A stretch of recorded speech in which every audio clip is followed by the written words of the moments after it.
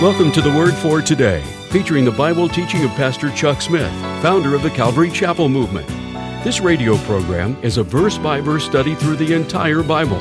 And on today's edition of the Word for Today, Pastor Chuck continues with the judgment of God against Tyre, as we pick up in Isaiah chapter 23, verse 1. And now, with today's message, here's Pastor Chuck. Now in chapter 23, he takes up his burden against Tyre. Tyre was, of course, a seaport town. It was the area, the people of Tyre were known as Phoenicians.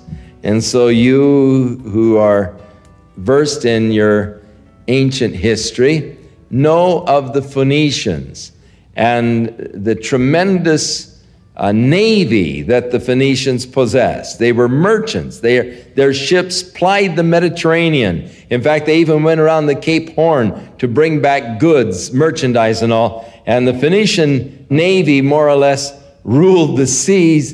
In those days, the navies were used primarily for merchandising.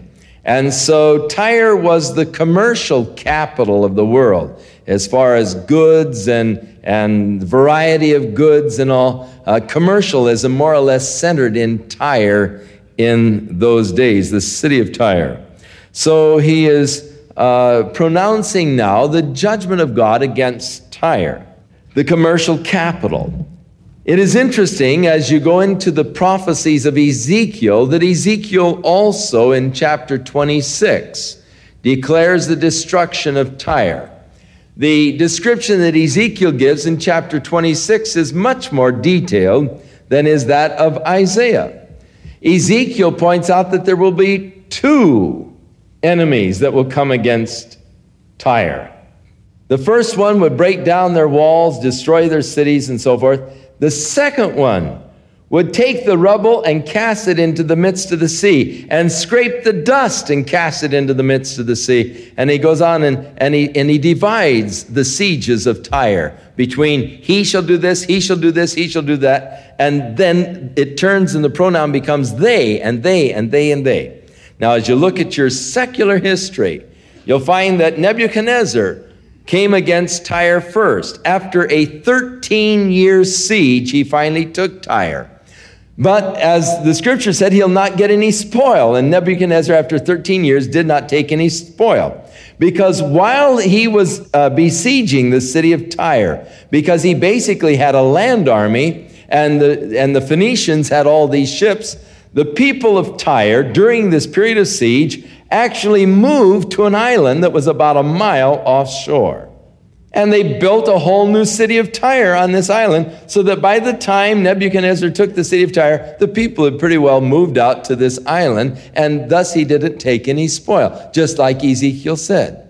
But then Ezekiel said, and they shall come, and they shall take thy timbers and thy stones and cast them into the midst of the sea, and they will scrape thy dust and throw it in the midst of the sea. That's a strange thing for a prophet to say about the destruction of a city. But when Alexander the Great, a couple of hundred years after Nebuchadnezzar, came in his conquest of that area, when he came to the city of Tyre and made a demand that they capitulate to him, they said, are you kidding? You know, we're safe. We're out here on this island. There's nothing you can do. Well, he tried to gather a navy from ships in Sidon and so forth, and it was that invasion was crushed. And so Alexander the Great then launched upon this very interesting campaign of taking the ruins of the old city of Tyre. And he began to throw the rocks, the timbers and all, building a causeway out to the island. Finally taking the dirt and scraping it and dumping it on top so that he could get his machines for besieging the city and all, moving them along this causeway that he built, and he fulfilled the weird prophecies of Ezekiel of scraping the dust and all and throwing it into the midst of the sea. And he built the causeway out to Tyre and finally took the city of Tyre, utterly destroying it. And the Bible says, and thy place shall be a place for the spreading of nets. Now, for years, people just thought when they saw the ruins of the area of Tyre that this was just a peninsula. But upon closer examination, they've discovered that it is exactly as the historian said, this is the island city of Tyre, and the peninsula that they thought was a peninsula is actually an artificial causeway that was built by Alexander the Great as he conquered the city of Tyre exactly according to the script.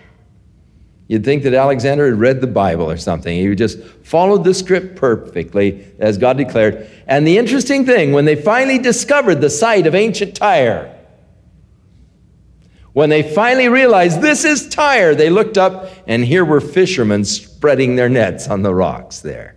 Just like Ezekiel said, "And thy place shall be a place for the spreading of nets." So again, God's interesting word being fulfilled. Then in Ezekiel 28, he takes up this lamentation against the king of Tyre. But as he is speaking against the king of Tyre, the prophecy switches and he begins to address himself unto Satan, the power behind the king of Tyre. In addressing himself, Ezekiel says concerning Satan, "Thou wast perfect in beauty, perfect in wisdom, perfect in all of thy ways, until the day that iniquity was found in thee," and so forth. "And thou hast been in Eden, the garden of God." And he is describing Satan. Now, Tyre was the center of the commercial system. God seems to have it in for man's commercial systems. It would seem that God is not interested in men exploiting other men for their own profit. And God comes down hard against Tyre because of its commercialism. In the 18th chapter of Revelation, the final great commercial system that is destroyed, again, it says, "Weep and howl, ye merchants, for you were made rich," and so forth, "by thy merchandise and all." But it says, "Rejoice, ye in heaven." For those men who have enslaved other men in debts and so forth are over, So that when we enter into the kingdom age, you won't find commercialism. "Ho, everyone that thirsteth, come and drink, eat freely." Commercialism will be over in the kingdom age, and all of us will share together in that kingdom, and no one will be exploiting someone else for gain or for profit. And God really has it in for people exploiting others for personal gain or profit. And so he takes up the burden against Tyre, the commercial center. "Howl ye, ships of Tarshish, for it is laid waste, so that there is no house, no entering in from the land of Chittim. It is revealed to them." So Tyre is to be laid waste. It was this great commercial city. "Be still, ye inhabitants of the coast, thou whom the merchants of Sidon that pass over the sea have replenished. By the great waters, the seed of Sihor, the harvest of the river is her revenue, and she is the marketplace of the nations. Be thou ashamed, O Sidon, for the sea hath spoken, even the strength of the sea, saying, I travail not, nor bring forth children, neither do I nourish up young men, nor bring up virgins. As at the report concerning Egypt, so shall they be sorely pained at the report of Tyre. Pass ye over to Tarshish. Howl, ye inhabitants of the coast. Is this your joyous city, whose antiquity is of ancient days? Her own feet shall carry her afar off to sojourn. Who hath taken this counsel against Tyre, the crowning city, whose merchants are princes, whose traffickers are the honorable of the earth? The Lord of hosts hath purposed it to stain the pride of all glory, and to bring into contempt all the honorable of the earth. Pass through the land as a river, O daughter of Tarshish. There is no more strength. He stretched out his hand over the sea. He shook the kingdoms, and the Lord hath given a commandment against the merchant city to destroy the strongholds thereof. And he said, Thou shalt no more rejoice, O thou that oppressest the virgin daughter of Sidon. Arise, pass over to Chittim, and there also shalt thou have no rest. Behold, the land of the Chaldeans. This people was not till the Assyrian founded it for them that dwell in the wilderness. They set up the towers thereof. They raised up the palaces thereof, and he brought it to ruin. Howl, ye ships of Tarshish. Now he speaks here of the Chaldeans or the Babylonians being the conquerors. Howl, ye ships of Tarshish. for your strength is laid waste, the great Phoenician navy. And it shall come to pass in that day that Tyre shall be forgotten for 70 years, according to the days of one king. And after the end of 70 years shall Tyre sing as a harlot.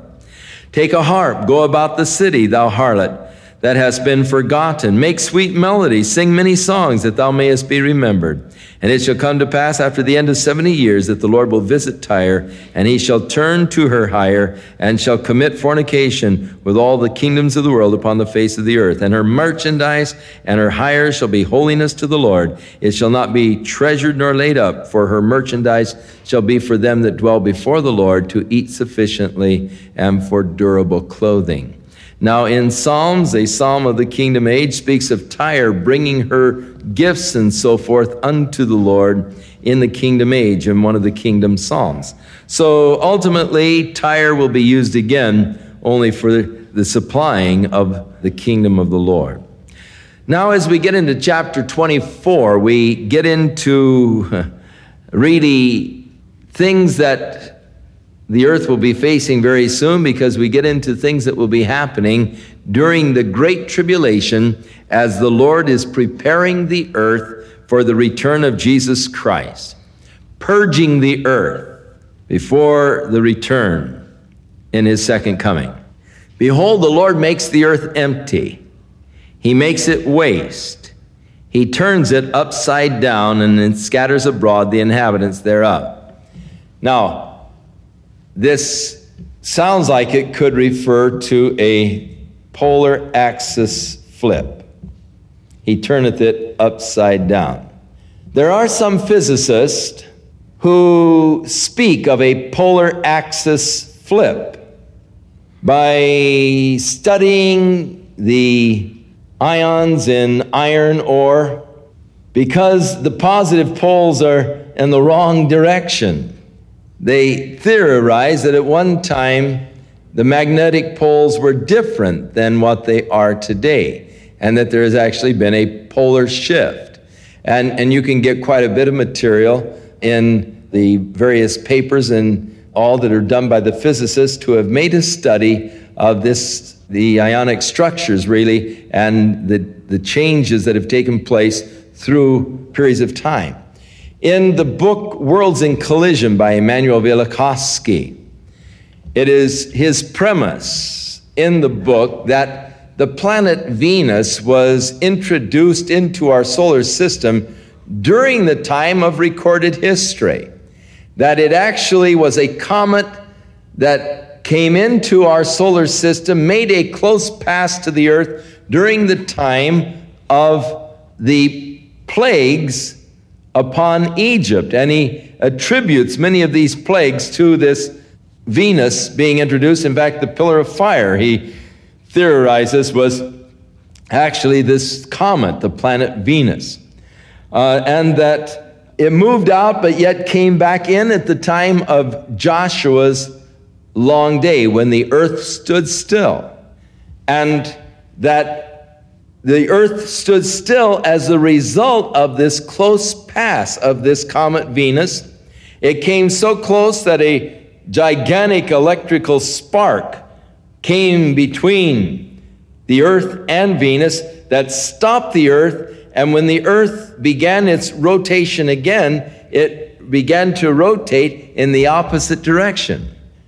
That before, the earth was actually rotating from west to east, but after this close pass, and he gives some records out of Babylonian astronomy charts showing where in the older charts, the planet Venus doesn't exist, and yet it's one of the brightest planets in the sky. And he gives all kinds of, it's a fascinating book.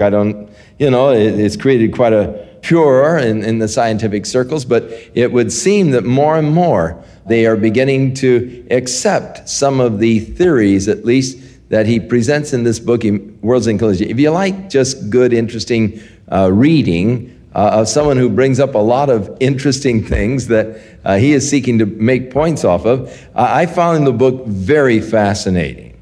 That with Ages in Chaos, and then his latest book, Earth in Upheaval. But the basic premise is that the planet Venus was then locked into a solar orbit and became a part of our solar system. But it happened during the period of history. And I like the book because he proves that the long day of Joshua did exist. If it was a long night or long evening, afternoon over there, then it would have been a long night over here. So he goes into the Inca records and finds a long night recorded in the Inca records. And, all the way around, he follows the whole thing around the earth, in the Chinese records, in the Indian records, in the islands, some of the records, and he follows this thing all around the world and correlates.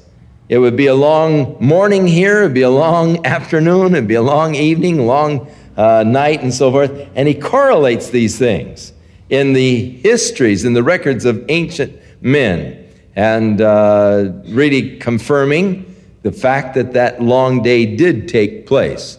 The rest of the world didn't understand why. Only Joshua and his men really knew why the sun stood still. It was to give them a chance to totally wipe out their enemy. When the long night when the long afternoon took place, it said that God began to throw rocks at their enemy, and more were destroyed by the rocks. And he believes that this were the debris from the tail of this comet Venus that just pelted the enemies of Joshua. Of course, that's man trying to look at it from a natural standpoint and explain things from a natural standpoint, because it would be sort of difficult to explain why the rocks only hit the enemy instead of Joshua's troops too, you see.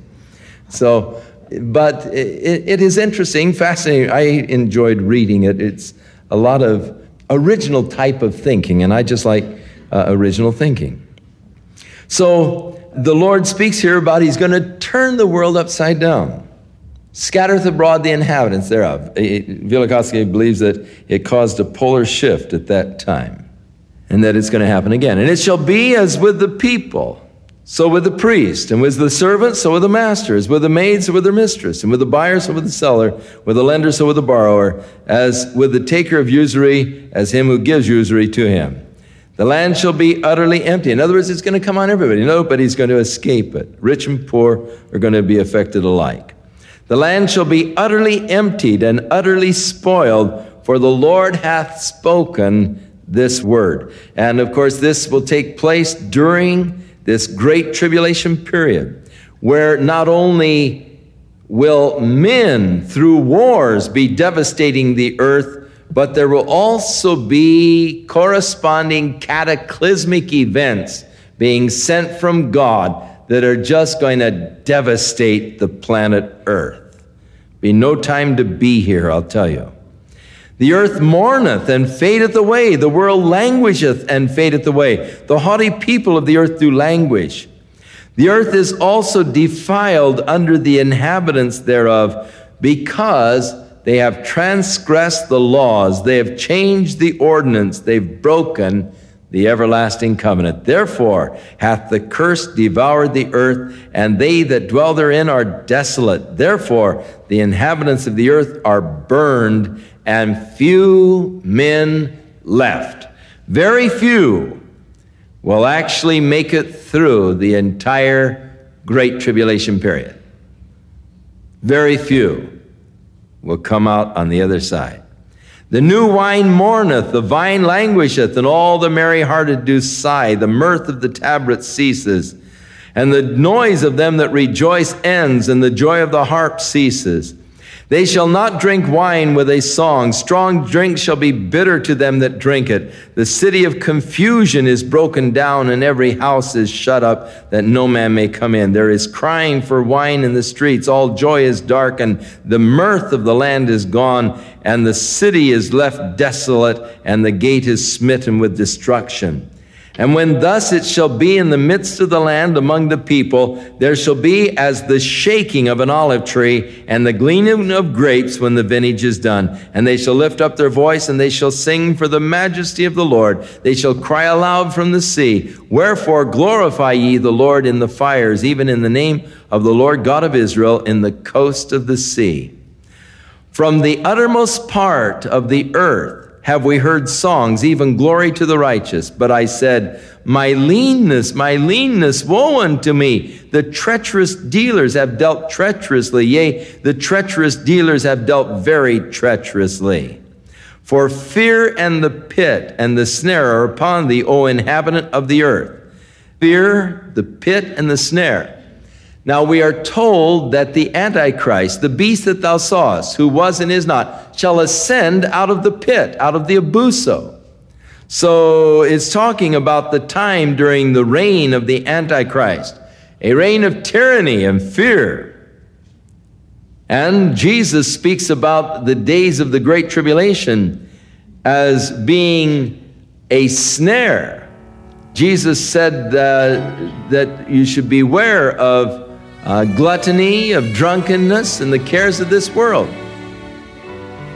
For they shall be a snare, as a snare upon the inhabitants of the earth in that time.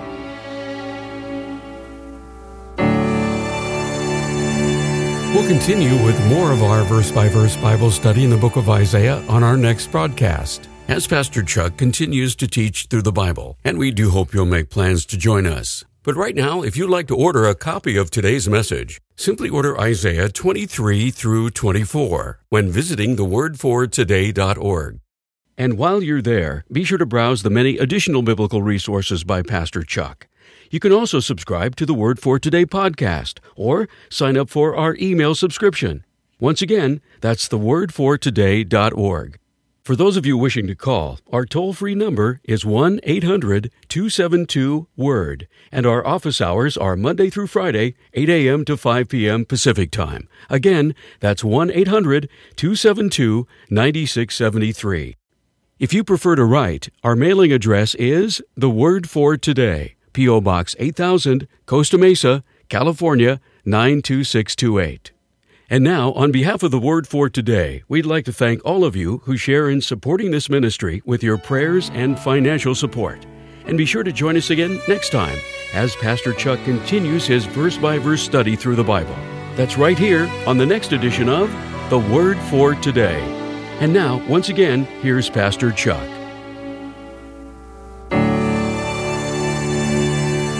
Now may the Lord be with you and bless you and keep you. May the Lord cause His face to shine upon you and give you peace. May your heart be filled with His love. May you walk in the Spirit, and may you be strengthened by the work of His Holy Spirit in your inner man.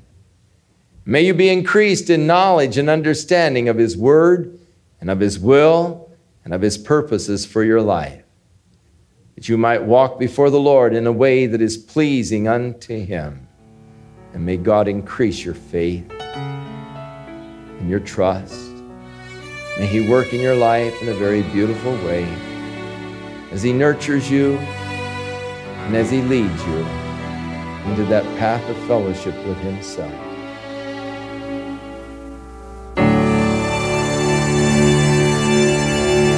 This program has been sponsored by Calvary Chapel of Costa Mesa, California. Want to know how to gain wisdom from God? Then don't miss out on Wisdom for Today by Pastor Chuck Smith. Hi, this is Cheryl Broderson. Growing up, I had the wonderful privilege of spending every morning with my dad. And every morning, he would impart to me just a little bit of God's wisdom. Now, you can have that same opportunity if you pick up my father's devotional, Wisdom for Today.